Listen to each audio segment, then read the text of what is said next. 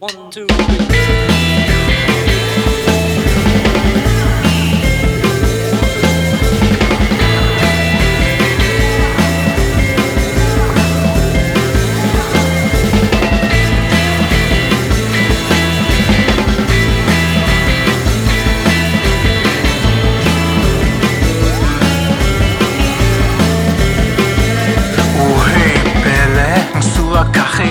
Não marcou gol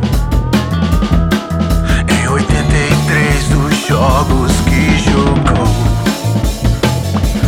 Isso não é sobre Pelé, uma crítica não.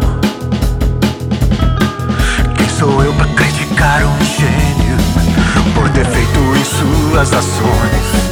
Quem sou eu pra criticar um gênio de 3 corações?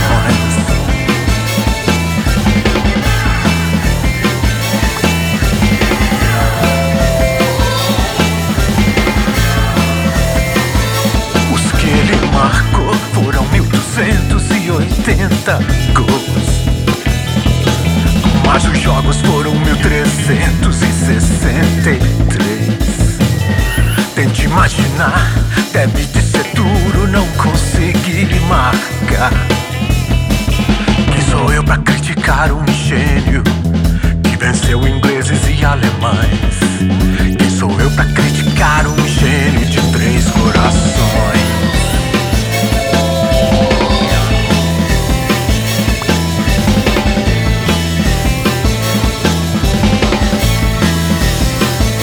Bola na trave, bola pra fora ou na mão do goleiro.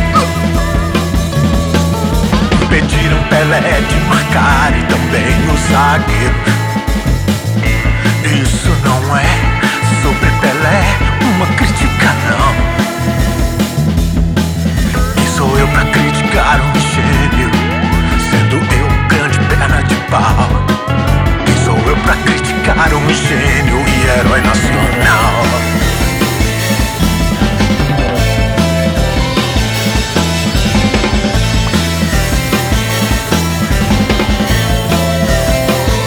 Os que ele marcou foram 1.280 gols, mas os jogos foram 1.363. Isso sem contar tanto de amistoso e seu tempo no cosmos.